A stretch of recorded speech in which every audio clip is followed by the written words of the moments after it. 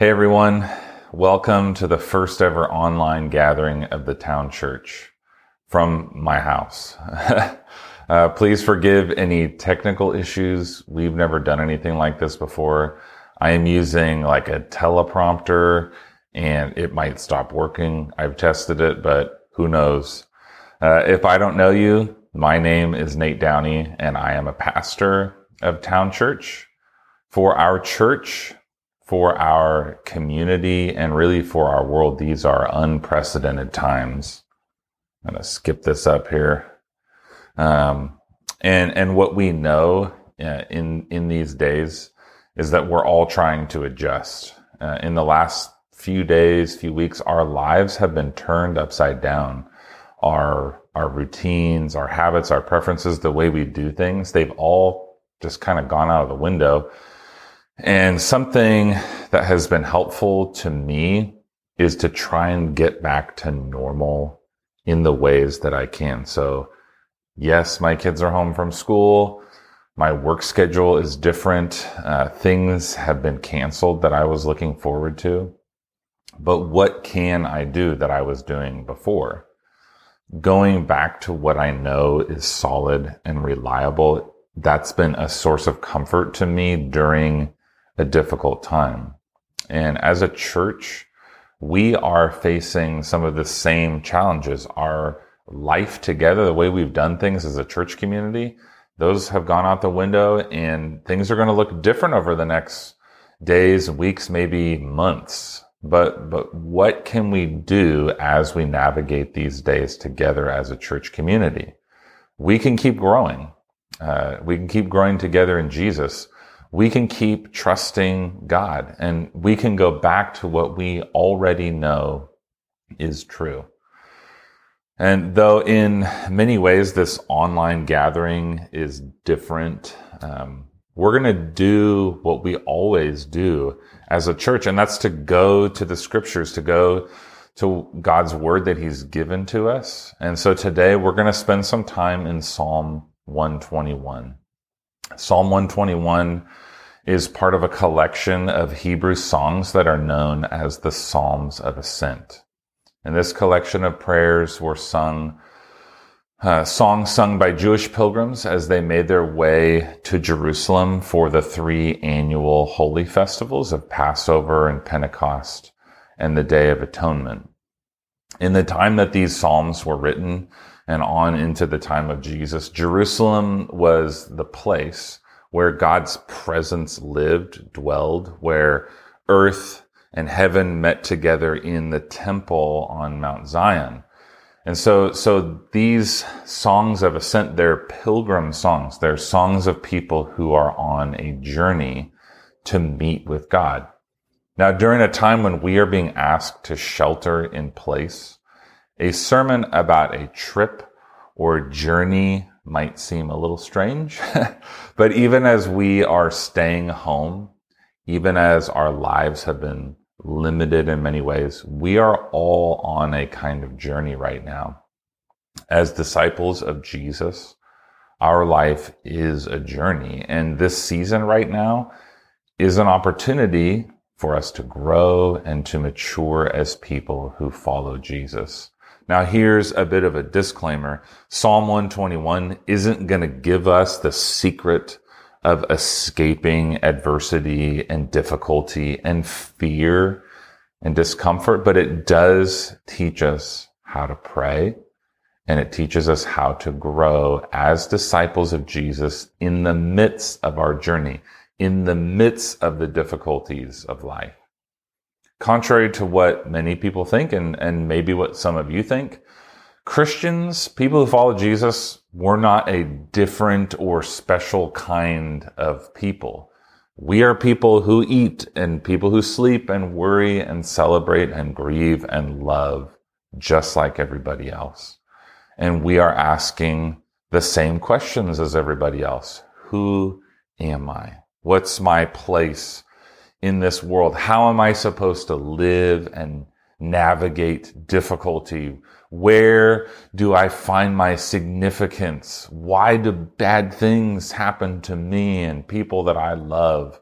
What is my relationship with God, with the divine? So Christians, we ask all the same questions. We have the same fears, the same concerns, the same experiences of something like we're going through now. But what makes followers of Jesus distinct is how we answer these questions. The Christian faith doesn't answer these questions from within ourselves, but from an external source, from an outside revelation. We believe that God has revealed himself through Jesus Christ, and God's shown us who he is and what he's like in Jesus. So the Christian faith believes that God has given us the answer to these questions. And maybe not the specific answers to every question that we have, and maybe not with the kind of detail that we would like. But in the end, Christians believe that God has given us everything we need to know about him and about these questions. So again, we all have questions. God has given us the answers to those questions, and he tells us how to get to him, how to have access to him, and he gives us help for that journey. So the psalm we're looking at today will help us see that path and the grace that God gives us to walk in it. So let's read Psalm 121, a song of ascents. I lift up my eyes to the hills. From where does my help come? My help comes from the Lord, who made heaven and earth. He will not let your foot be moved. He who keeps you will not slumber. Behold, he who keeps Israel will neither slumber nor sleep. The Lord is your keeper. The Lord is your shade on your right hand. The sun shall not strike you by day, nor the moon by night. The Lord will keep you from all evil. He will keep your life. The Lord will keep your going out and your coming in from this time forth and forevermore. This is God's word. Thanks be to God. Let's take a minute and pray together. Father in heaven, I ask that you would be with us as we've gathered together in our homes, on our computers, our phones, our TVs, and we're in different places all around Eureka and McKinleyville and Fortuna and Arcata, and wherever you have us. And we're missing being with each other this morning. And I pray that you would give us a sense of your presence and our community together in Jesus as we come together to worship you, to look to you, and to ask, where does our help come from? So lead us now as we come to your word. In Jesus' name we pray. Amen. All right, so let's go back to the beginning here. My teleprompter moved too far forward. This ancient song begins with a question. Here, let me pull my other notes up here. This song starts with a question that I think we've all asked at some point. Where does my help come from? Where do we look for help? Now, I think we should consider this. Where do you look for help when something's going on? When you have a question, when you are wondering what to do? A lot of times we are taking our phones out and we're looking down at our phones. And just think over the past few days, how much time have you spent on your phone the past few days? For the ancient Near Eastern cultures, that question they would answer by looking up. They looked up to the mountains. And throughout the history of human civilization, people have equated mountains with deities, with a higher power, or the gods. Climbing guide Stuart Green, he says, mountains are sacred places. They're places where the land nears the heavens, and in many religions, mountains form links between the earth and the limitless sky above. The summits of mountains are also sacred places. It's there. Sorry, my prompter stopped working again. It's there poised on that lofty point between heaven and earth, that humans have been able to draw close to the spirit world. So the question that's being asked, where does my help come from? It's the same question that a Philistine or an Egyptian or an Israelite might ask 2,000 years ago. Where do I go when I need help? Where will the rain come from? What do I do when I've done something wrong that displeases the gods? Where does my help come from? Question is the same. But verse 2 of Psalm 121 gives us an answer to that question. We look up, yes, but we don't stop at the mountains. The help that we're looking for doesn't come from the mountains themselves or from the deities who live there. Our help comes from the God who made the mountains. My help comes from the Lord who made heaven and earth. So where does my help come from? What supports me? Who holds me up? And it's the God of the universe. It's the God who made all things. And it's this God who made all things. That's who has come near and lives among his people on the top of one specific hill in the temple that was built on Mount Zion in Jerusalem. It's not that mountains themselves are the place where help comes from. Help comes from one place, not the hill itself, but from the God who created the hill and has made a way for the pilgrim to meet him there. The structure of Psalm 121, it's really very simple. Verse 1 is a question, and verse 2 gives the answer. There's not a lot of nuance or subtlety here. You don't have to interpret a lot of things. There's a question, there's an answer, done. This is an open and shut case. Dilemma solved. Verses 1 and 2. So, why are there 6 more verses? And I think this is why. Because we may intellectually believe that God is the source of our help, but we have a hard time actually, practically believing that God is the source of our help. We may have the answer to our question, but we still have our doubts.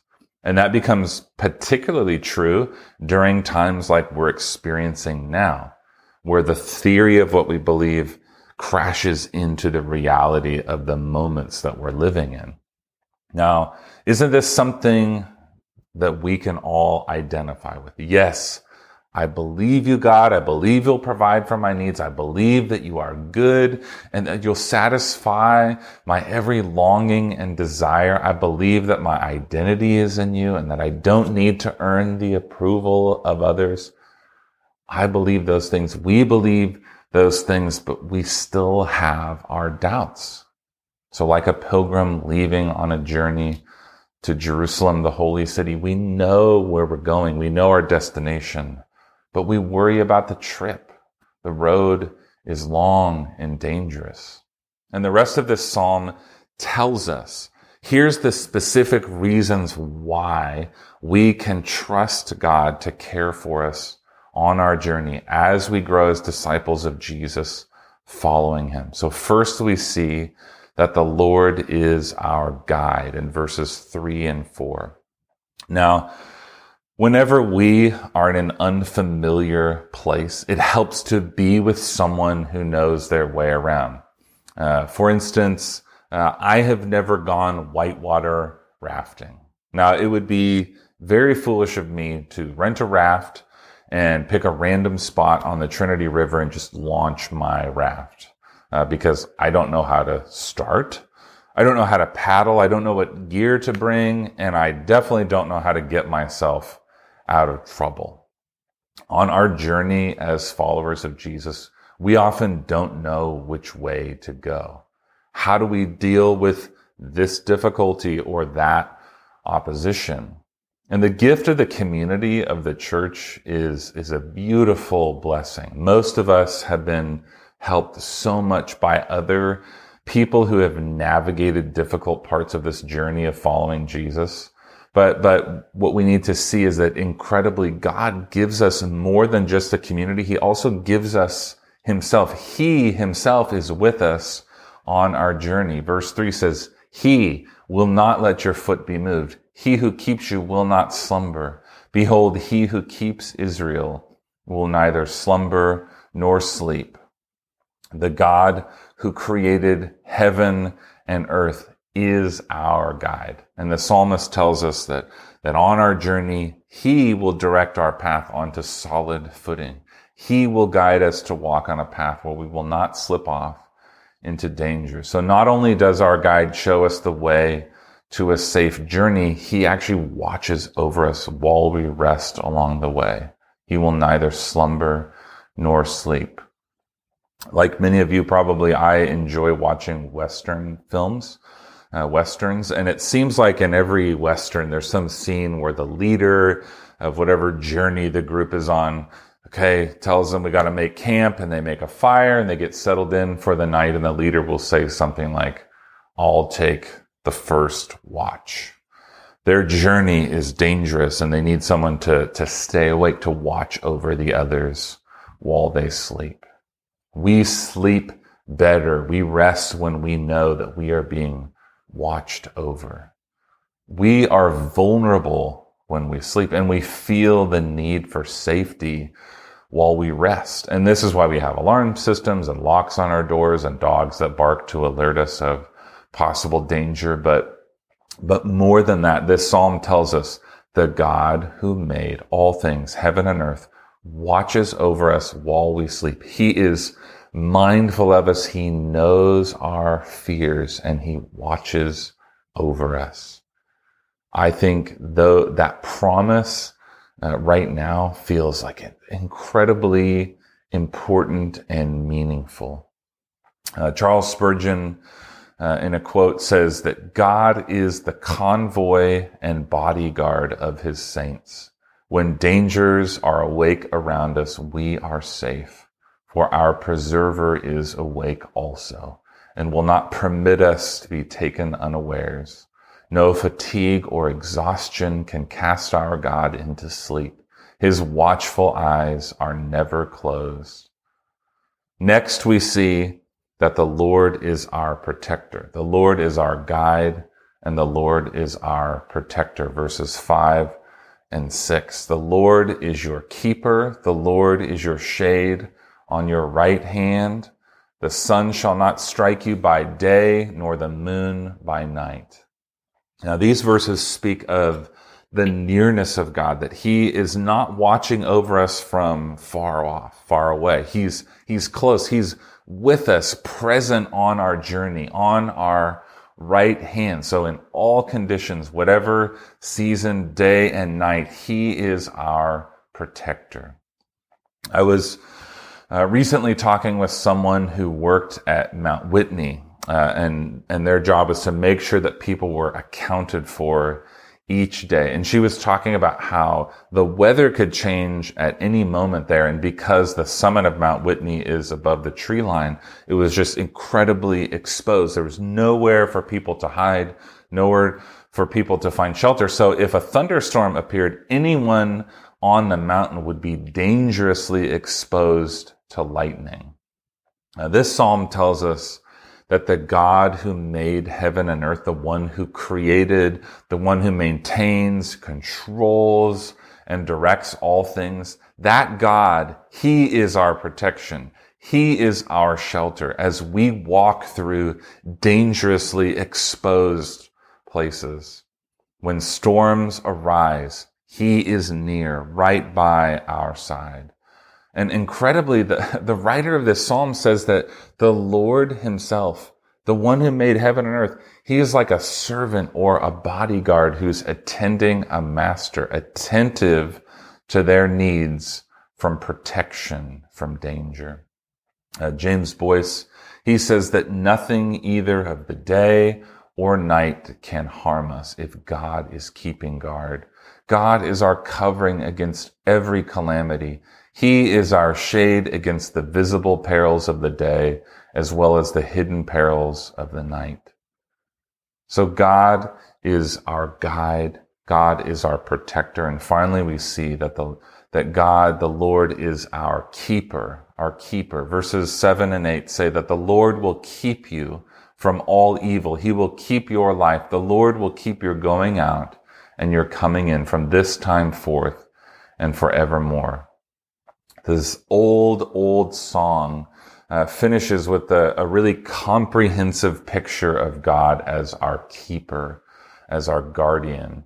And we can know what kind of God he is by the way he cares for us on our journey. God will keep us from all harm. That's the promise. God will watch over our lives. God will watch over our comings and goings, and God will do all of that, both now in this present moment and forever.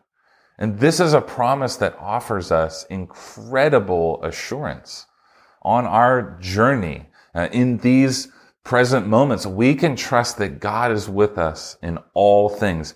He's with us through all evil, in all places, at all times. And now this isn't a promise that we'll never experience evil or harm, but instead we're promised that we will reach our destination in spite of the evil that we experience along the way.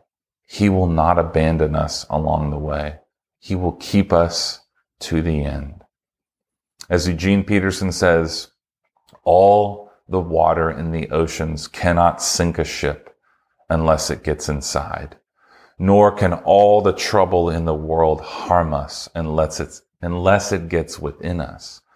That is the promise of this psalm. None of the things that happen to you, none of the troubles you encounter have any power to get between you and God, or dilute his grace in you, or divert his will from you. The God who made heaven and earth is our guide, our protector, our keeper. Now, 5 times in this psalm, God is spoken of by his name, which is Yahweh. And this isn't a title. It's not a job description. Yahweh is the name that God gives himself in the Old Testament. Literally, it means to be, but it means more than to exist. It means to be actively present. It means that he is a God who is with us, who is present with us. He's not some far-off deity sitting in a control center. Again, Eugene Peterson, with a quote here, he says, God is a present help in every step of the way that we travel. So we're seeing here that this is not just an ancient song for travelers on the road to Jerusalem for a holy festival that happened many years ago. It's an invitation. This psalm's an invitation. It's a promise for us as we continue to ask the question in our lives as disciples of Jesus. We're asking it today, this week, where does my help come from? Where do I go when I am overwhelmed? And there's no better answer to this question than to look to God's final answer. And that answer is his son, Jesus. Think of Jesus. Jesus didn't wait for us to come to the place where heaven met earth. In Jesus, heaven came to earth to be God with us. And we can look to the hill where he gave himself on the cross to be our help. He served us. Jesus served us so that we might enjoy his eternal shelter. There is nothing that can separate us from his love. Let's pray once more. Father, thank you for the gift of Psalm 121. And thank you for the gift of your presence, that you are our guide, that you are our protector, that you never leave us, that you will never abandon us. And I know for us over these past few days and as we look ahead, we need these promises, we need these truths, and we need faith. And so I pray that you would help us individually and as a church community to look to you to be our help, to show us the way, to be present with us, and that we would look to Jesus continually as we face these challenges, as we answer the questions that not only are in our own hearts, but in our friends, in our family members, and the questions our kids are asking us as they look ahead as well. Would you help us to continue looking to Jesus? And I pray that you give us a longing for you and a longing for one another in these days, and that we wouldn't settle for any substitutes, for any cheap knockoffs, but we would only go to you, the real thing, during this time and on into the future. We love you and we thank you for your grace in these days. Thank you for being our ever-present help in times of trouble. And we pray this all in Jesus' beautiful name. Amen.